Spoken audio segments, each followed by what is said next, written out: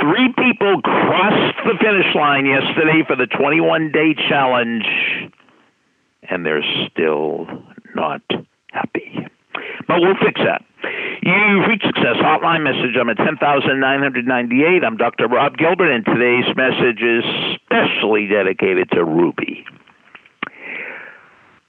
3 people from different parts of the country are really upset with me because they followed the 21-day challenge to the T. They followed all the 7 C's, and they didn't lose weight. Well, nobody said it was a weight loss challenge. It was a mental challenge more than a physical challenge, and it was a health challenge more than it was a weight loss challenge. But, want to lose weight? Okay. Take the 3.5 21-day challenge. The 3.5 21-day challenge. Here it is.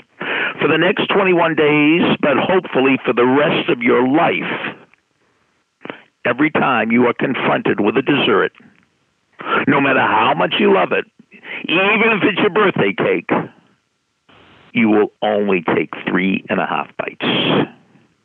Every time you're confronted with ice cream, you take 3.5 spoonfuls. And that's it. Will you lose weight? Absolutely, positively guaranteed. See, with the 21-day challenge, weight loss is all about calories. And nobody talked about restricting calories on the 21-day challenge.